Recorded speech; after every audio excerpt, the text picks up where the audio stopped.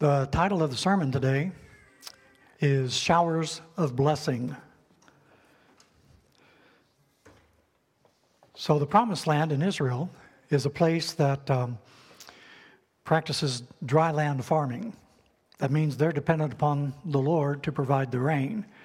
And as you read carefully the Old Testament, you'll find that there were two periods of rainfall, the early rain and the latter rain. So they had a rainy season. The early rain began that season. The latter rain ended that season. And they were totally dependent upon both. And I think God put them there in that place for a reason, to help them understand how dependent upon God they were for the bread that they ate. So the question comes, if we in our self-sufficiency are not dependent upon God, then who are we dependent on? Have you ever been thirsty? I mean, really thirsty. Maybe you've been out for a run or working hard in the sun, and you haven't had any liquid for a while, and you're just parched. You're dry. Your soul is crying out. If you go too long, then you begin to dehydrate. You can go for quite a ways without food. You can't last very long without water. And so water is what we are dependent upon. And I think this is why the scriptures make such a point of talking about thirsting in our soul and in our spirits. We read this morning from Psalm 63, and the psalmist was talking about his soul longed and thirsted for God like a person in a dry and parched land where there was no water. If you've ever been in a desert, most of us have. If you've been in the Middle East in the deserts, those deserts are really deserts. I mean, there is nothing there as far as the eye can see. So the psalmist, in this case, David, in Psalm 42,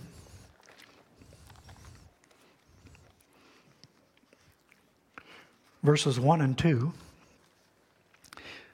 well, this is the sons of Korah.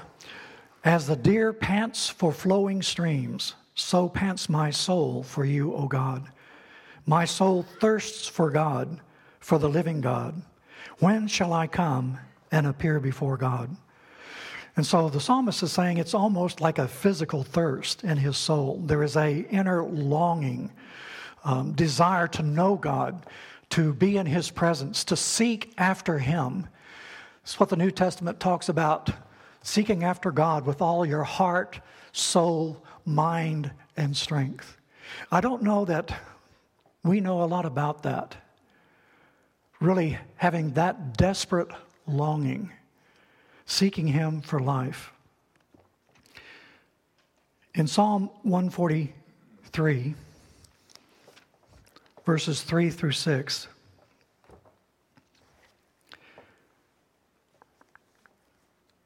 one of the Psalms of David, for the enemy has pursued my soul.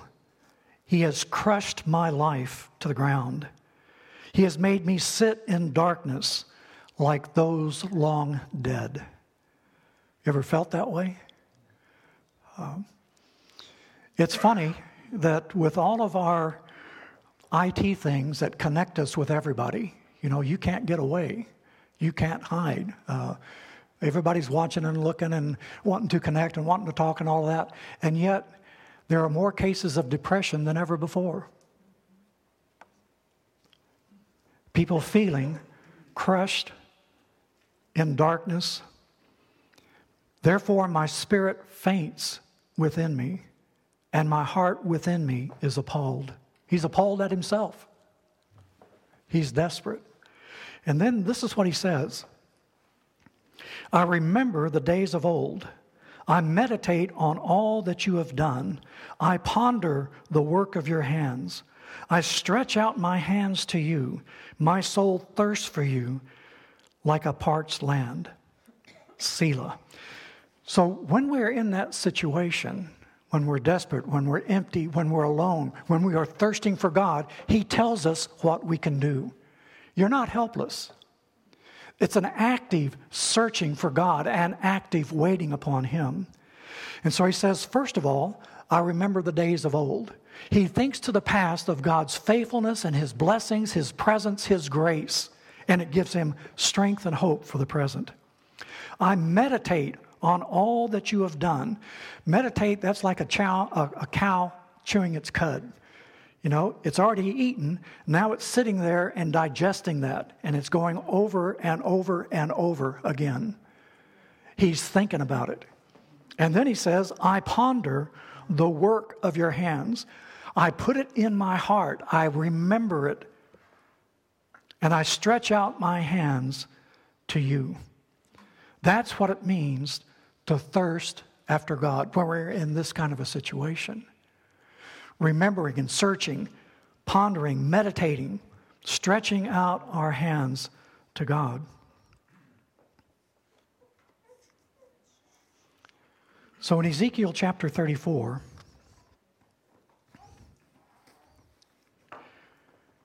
he's talking to people under God's judgment. And in chapter 34, he talks about God Himself is going to come looking. Now, the hope that we have as Christians is no matter how desperate, how alone, nor how forsaken, betrayed, whatever, God's looking for us actively. He's seeking us because He knows how desperately we are seeking Him. And he says, he's talking to people in captivity now, I will make with them a covenant of peace. We're in 34 verse 25. And banish wild beasts from the land, so that they may dwell securely in the wilderness and sleep in the woods. And I will make them and the places all around my hill a blessing. You know, God called Abraham there in Genesis 12:1, and He said that what He's going to do is He's going to create a new people, a people of God, and He says, you will be a blessing. God will bless them, and they will be a blessing. And all the families, all the nations of the world will be blessed through them. That call has not changed, and that's what we are called to be as the body of Christ, isn't it? A people who are blessed, not just for our own benefit, but that we could be vessels, channels of that blessings to others. And He's saying that in Ezekiel 34. Even in captivity, even under judgment, the calling and equipping, the anointing of God has not changed. The call is still there. The anointing is still there. And what He's assuring them of is His presence is still there. I will make them and the places around my hill a blessing, and I will send down the showers in their seasons. They shall be showers of blessing. And the trees of the field shall yield their fruit, the earth shall yield its increase, and they shall be secure in their land, no fear. And they shall know that I am the Lord when I break the bars of their yoke and deliver them from the hand of those who enslave them. He's giving them this message of hope even in their captivity enslavement, even in their exile far away from their home, even in their separation from proper worship. God says, I will meet you there. And so God is gracious. In Isaiah chapter 30, the showers of blessing that he's talking about, these are the rain in its season. That means the early rain and the latter rain. And so Isaiah chapter 30, and we're going to come back to chapter 30 a little bit later, but we want to look at verse 18 right now.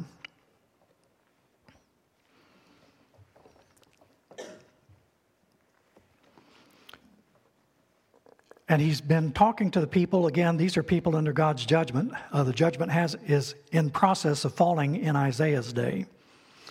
And so he told them that if they would return, that's repent and rest, they would be saved, in verse 15. And quietness and strength and in trust shall be your strength. But they were unwilling. I think this is a message for us today in our church, in our community, in our country. God is telling us in returning, that's repentance, and rest, that's trust, you shall be saved. In quietness and in trust shall be your strength. Now the question is, are we willing to receive that?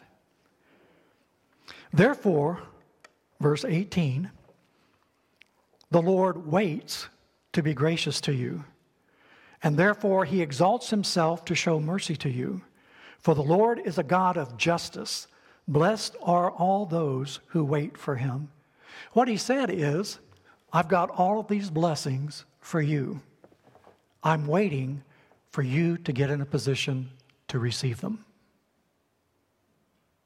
When our heart is filled with self, when our heart is filled with more my will be done than your will be done, we can't receive anything because we're too full of ourselves.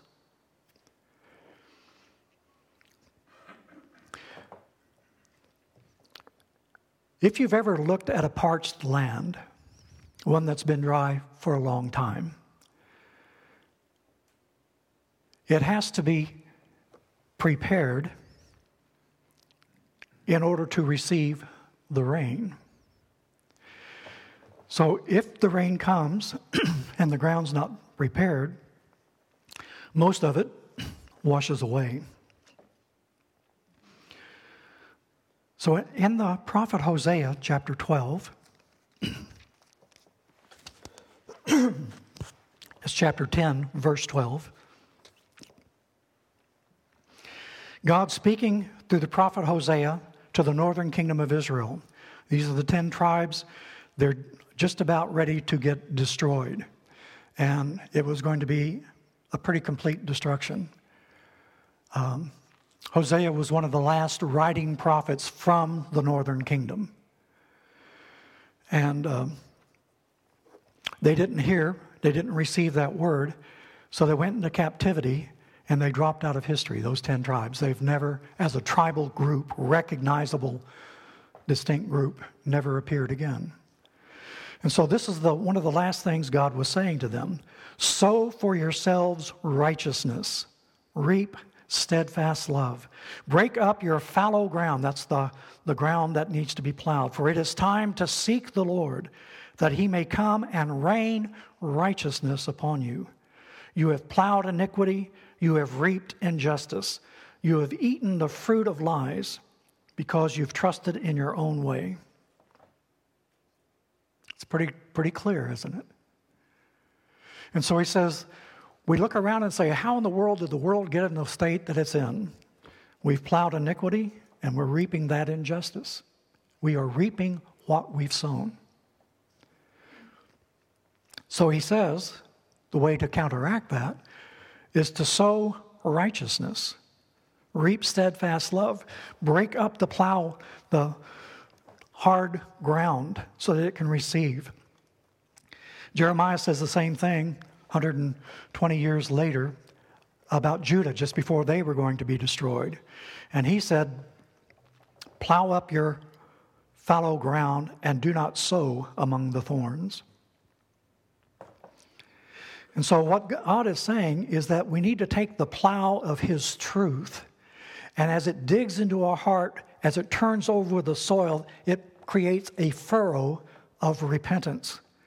Then it's able to receive the seed of God's word, and then when the showers of grace and blessing come, we can receive it.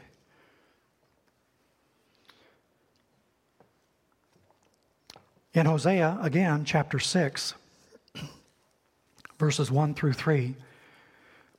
So the purpose of plowing up the ground is so that when God sends the showers of blessing, and he's just waiting on us, when he sends the showers of blessing, we can receive it.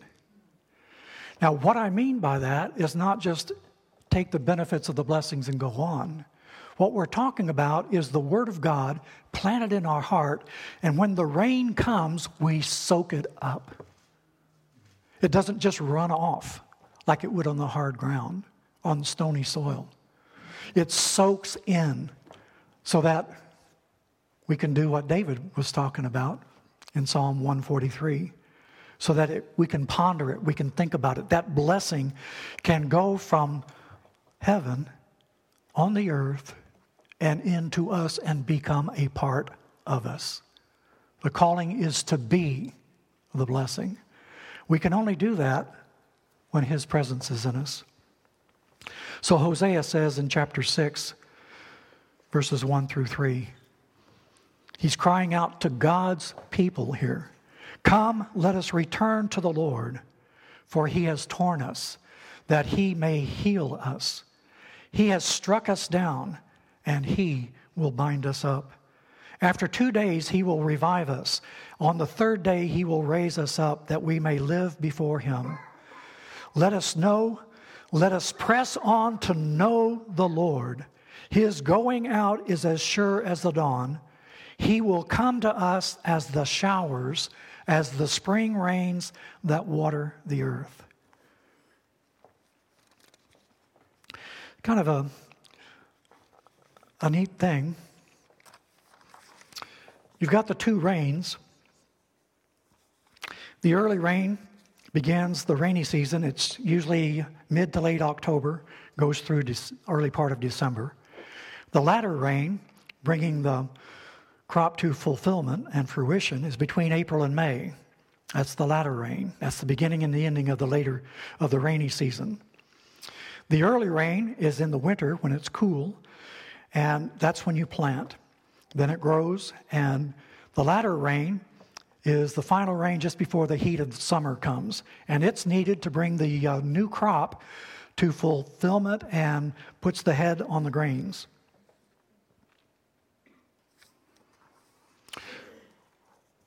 In the Hebrew language, the word for early rain can also be translated teacher.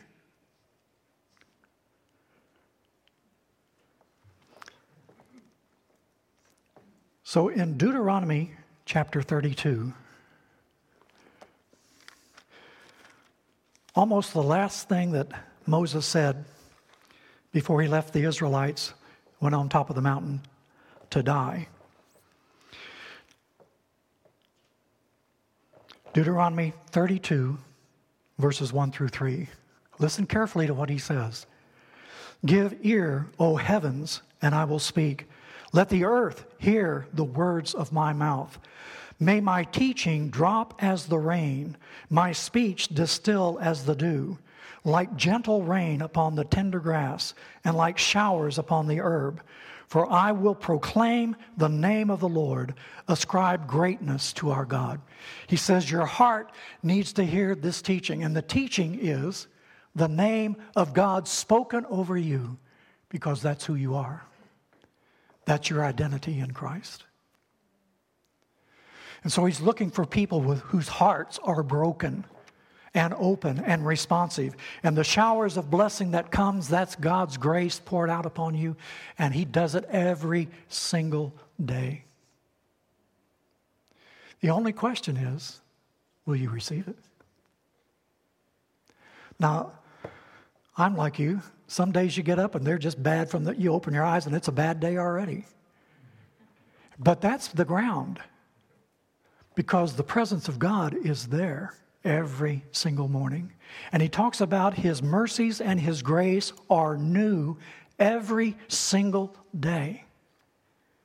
And so when we open our eyes and it's a bad day already, we have a choice, don't we? We can walk in that badness and we will live it out and make our life miserable and everybody around us miserable. And if they aren't miserable before they see us, they will be after they've left us, won't they? We'll make sure. Or we can open our hearts like new plowed field and receive the gentle rain that bears fruit within our lives. We're back to Isaiah 30. Remember? Said we'd come back there.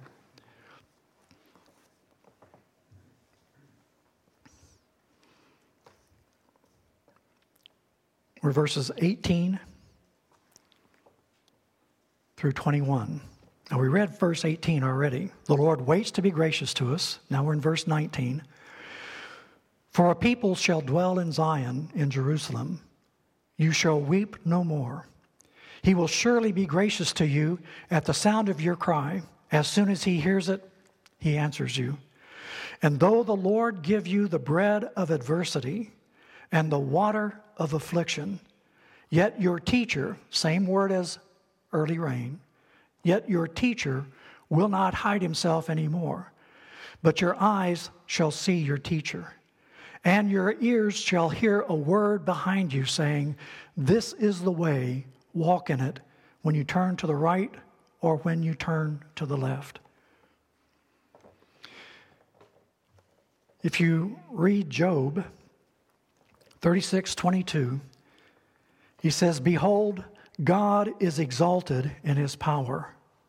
Who is a teacher like him? He's the teacher that we see when our hearts are open to him. The blessing of his grace that he pours down is his presence. It's himself. It's a personal walk with him so that we know who he is. And so continuing in Isaiah 55, he's calling upon us to seek the Lord while he may be found.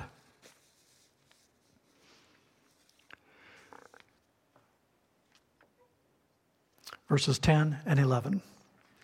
And then he continues on.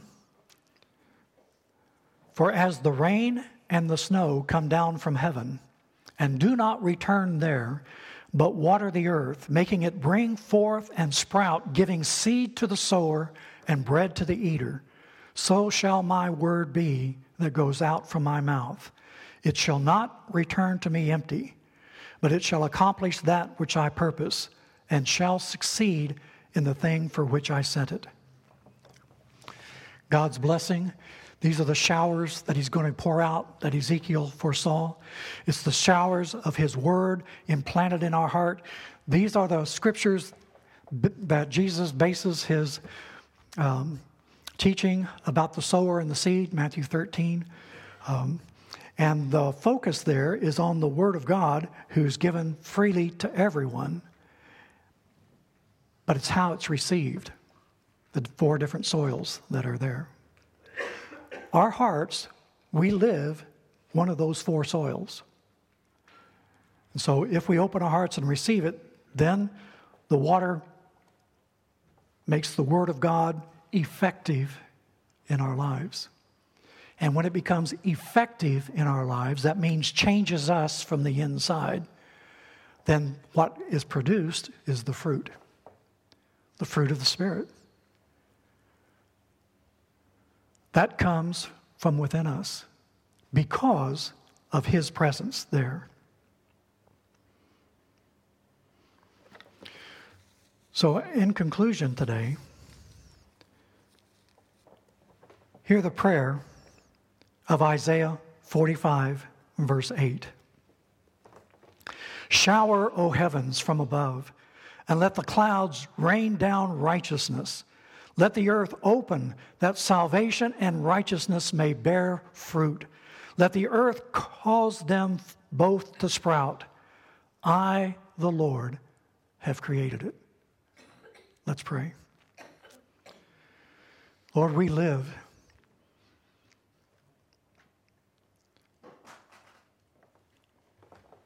in a dry and thirsty land where there is no water. And too often that dryness on the outside is just a reflection of the emptiness and the dryness that's within, even as your people, Lord. We pray that you would help us to know you in your fullness, that as you promised, that springs of living water would spring up within us because of your presence there. You are the source. You are the fountain of all of our life. So, Lord, we come to you, praying that you would rain your blessings of grace and mercy and peace upon our broken land and the brokenness of our hearts and lives and spirits. Help us, Lord, to humble ourselves before you, to turn from our selfishness and self-centeredness, to acknowledge our total dependence upon you and receive from your hand the only thing that can give us life. We ask it in Jesus' name. Amen. So we know as we come to communion today that grace is freely given us.